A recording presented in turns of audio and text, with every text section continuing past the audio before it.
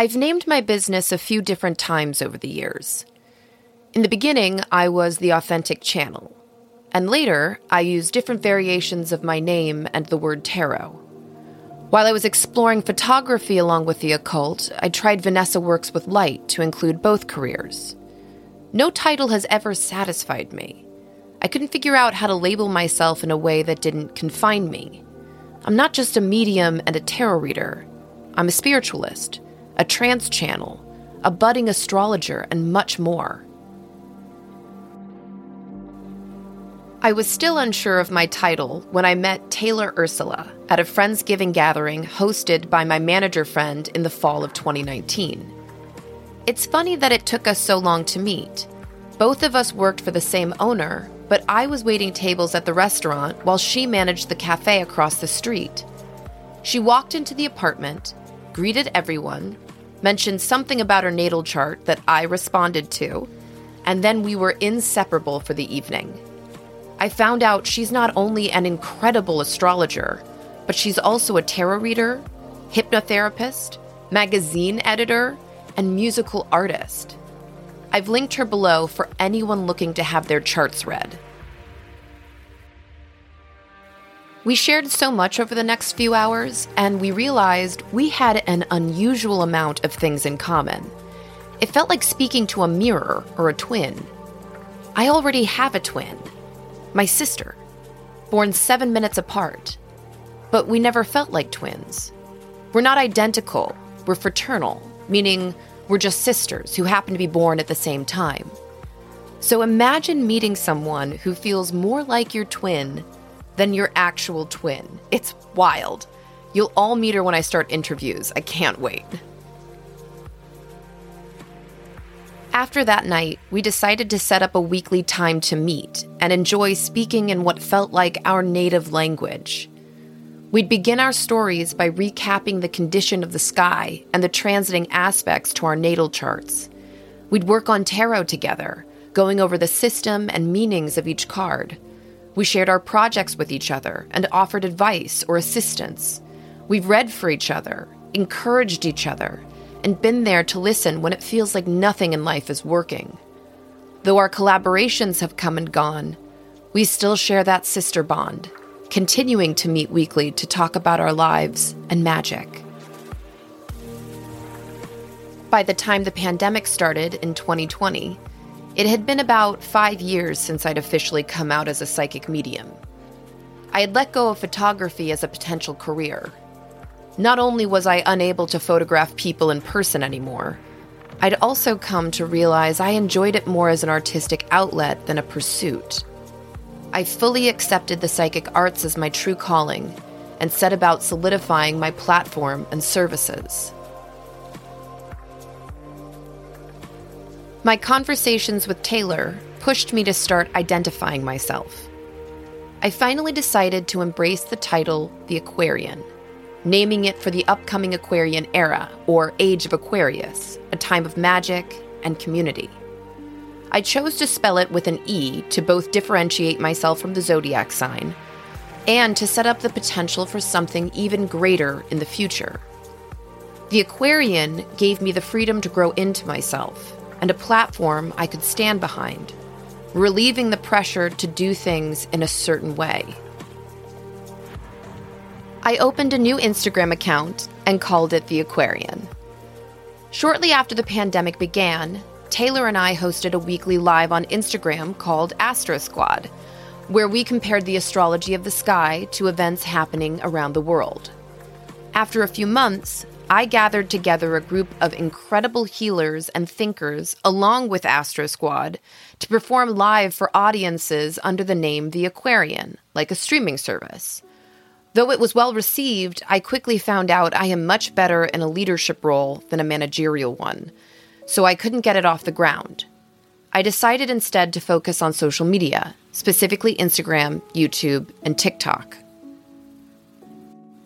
I was spending all day and all night creating content, coming up with new content, worrying about followers, worrying about likes, worrying about engagement.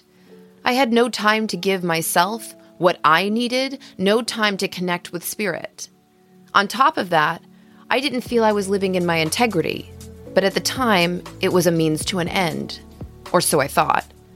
For about a year, I was living in total chaos, constantly on a grind, determined to see the top of this proverbial mountain. One day in February 2022, one of my videos on TikTok went semi-viral and increased my following by thousands almost overnight. I decided to go live to perform short readings for everyone. I chose an oracle deck with written messages and decided to point my phone camera down toward my hands rather than at my face, so people could read the card. I was very wary of people seeing my face on Instagram and TikTok. TikTok especially made me feel very uncomfortable. You're exposed to a large amount of people, and sometimes they can get mean. So the camera was always on the cards. Once I started going live, so many followers began pouring in, and my account went from the thousands to the 10,000s. Though my life was still chaotic and a bit depressing, I was at least making money from donations. I thought, maybe this is it. Maybe I'm reaching a place where I won't have to do this all of the time. But my intuition was also shouting, this is totally unsustainable and unsatisfying for you. If you don't stop, something is gonna stop you. My intuition didn't fail me. At that point, I had no idea so many people had copied my avatar and name. After about 5 lives, I was sabotaged by one of those impersonators. They screen recorded 30 minutes of my live and started looping it 24/7 on their account to scam people out of their money. My followers alerted me, but because the impersonator had me blocked, I couldn't report them. For months, I tried everything I could. I filed reports, messaged them on Twitter, which acts as their only contact page, and routinely warned people in my lives. Even followers sent hundreds of reports through TikTok's flagging system. Some of them would sit in the comment section of the scammer's live and warn people. But the comment section was going too fast. No one was listening. If you go into TikTok right now, you'll see hundreds of impersonators with my username. Put the Aquarian, as I spell it, into the search and just start scrolling. Most of them have my original avatar, a hand holding a candle with green leaves in the background. Some have old videos that went viral. Most have nothing at all. You'll also see videos of people warning others about certain accounts with my username. This is an issue across TikTok and Instagram. Please, everyone, live by. We will not message you first. If you are messaged by an account that resembles someone you follow, it's most likely a scam.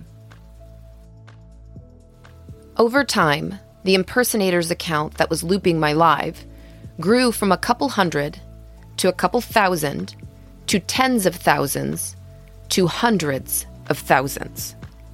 It took almost a year for TikTok to take the account down after they earned over 370,000 followers. By that time, I had deleted all of my social media for the Aquarian.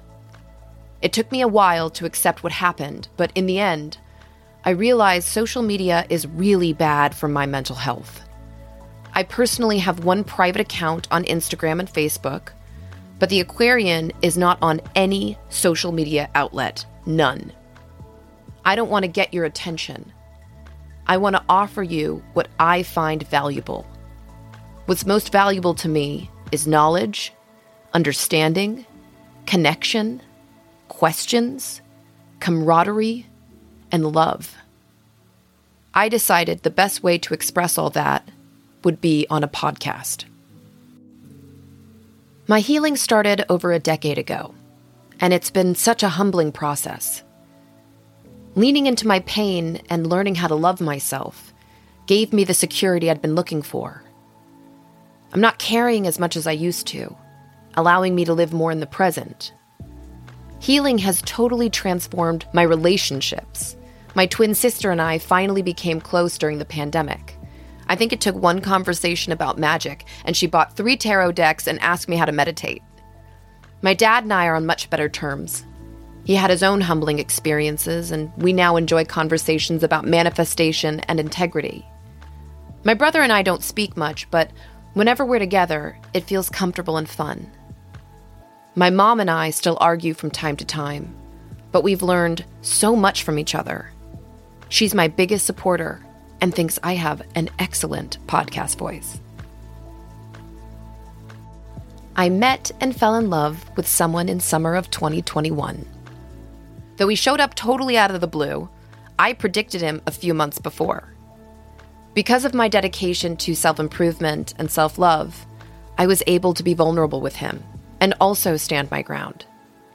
I learned to express my anger in a better way and love without fear of loss. I'm happy to say we're still together and hope to always be.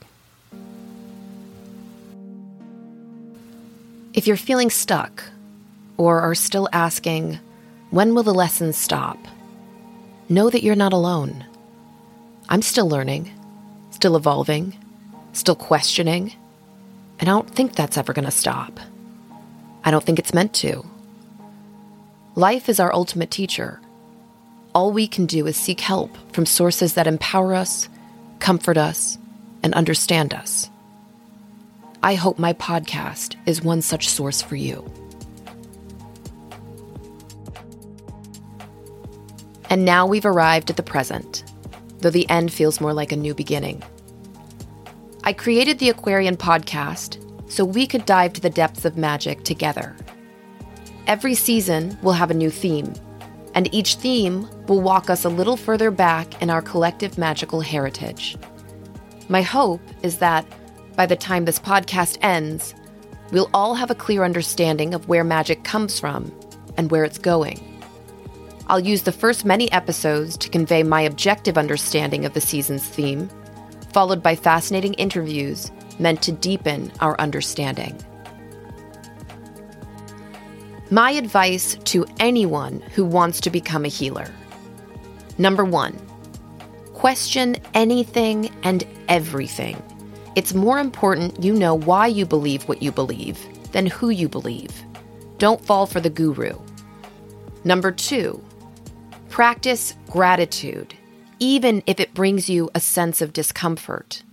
That discomfort is a reminder that you are presently safe, though your triggers and memories may tell you otherwise. Name 5 things you're grateful for in the morning and increase the list when you feel you're able. Number 3, dedicate yourself to a passive passion, such as exercise, working with your hands, expressing an art form, or anything that simply brings you joy. Number 4, learn to meditate. I'll be teaching this in the future, but start if you can. It improves your mental health and quiets your thoughts in order to receive messages from your intuition or other spiritual entities. And number 5, accept that the first person who deserves your healing is you. If we heal ourselves, we heal the world, one person at a time. I'll conclude my story with a quote from Clifford Bias's book, The Ritual Book of Magic, that I discovered in Amber Kay's book, True Magic. The Magus, the Theurgist, the True Witch stand on a pyramid of power, whose foundation is a profound knowledge of the occult, whose 4 sides are a creative imagination, a will of steel, a living faith, and the ability to keep silent, and whose internal structure is love. And now we move on to the 10's. The 10's in the minor arcana represent completion, the end of a journey. When you pull a 10, you've reached the peak of the energy determined by the suit. Numerology labels this number culmination and new chapters. They're the only numbered minor arcana in Group 4, indicating a renewal of the cycle. The 10 of Wands represents what happens when we've accepted too much responsibility. In our efforts to move forward, we've now acquired too many burdens, keeping us from new projects or goals. Your schedule is totally filled and your mind is wrapped up in tasks, errands, and expectations you need to live up to. This isn't an energy many people can endure forever, so you'll need to delegate or rearrange responsibilities so this cycle can renew back into the Ace of Wands. When I pull the Ace of Wands in a reading, I know the person has a lot they're responsible for. They may be the head of a committee, manager of a company, parent of 3 children in elementary school, and so on. They may also feel like they're carrying mental or emotional burdens they can't put down. In any case, they may feel strong enough to tolerate it for now, but eventually they'll have to consider other options. The culmination of Wands is pent-up energy due to the weight of responsibility. When I pull the 10 of Wands in my own readings, I'm aware that I've expected too much of myself and now have to suffer the burden of carrying it all. I could be overwhelmed with work and house chores, or maybe I took on too many clients in one day. Though I'm able to regulate my energy and rise to the occasion, I know I can't go on this way indefinitely. The 10 of Cups is the card of ultimate happiness. It represents your dream life, the one you believe will bring you lasting joy. Maybe you imagine moving to your favorite city or country, or starting a family with the love of your life. Maybe there's a community out there that totally gets you, finally feeling like you belong somewhere. Achieving this renewal of satisfaction allows you to return to the energy of the Ace of Cups. When I pull this card in a reading, I know the person has either gotten exactly what they imagined or uncovered what they truly want.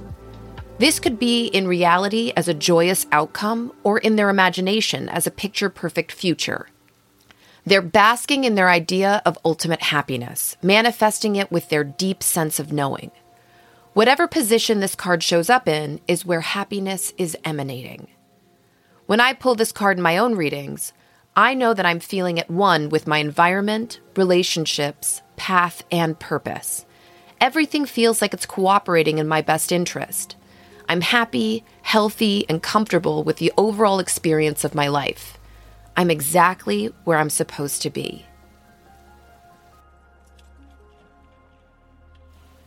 The 10 of Swords is a card of ultimate betrayal. Someone or something's gone too far, and now a relationship is dying. This card represents the end of struggles by way of final blows.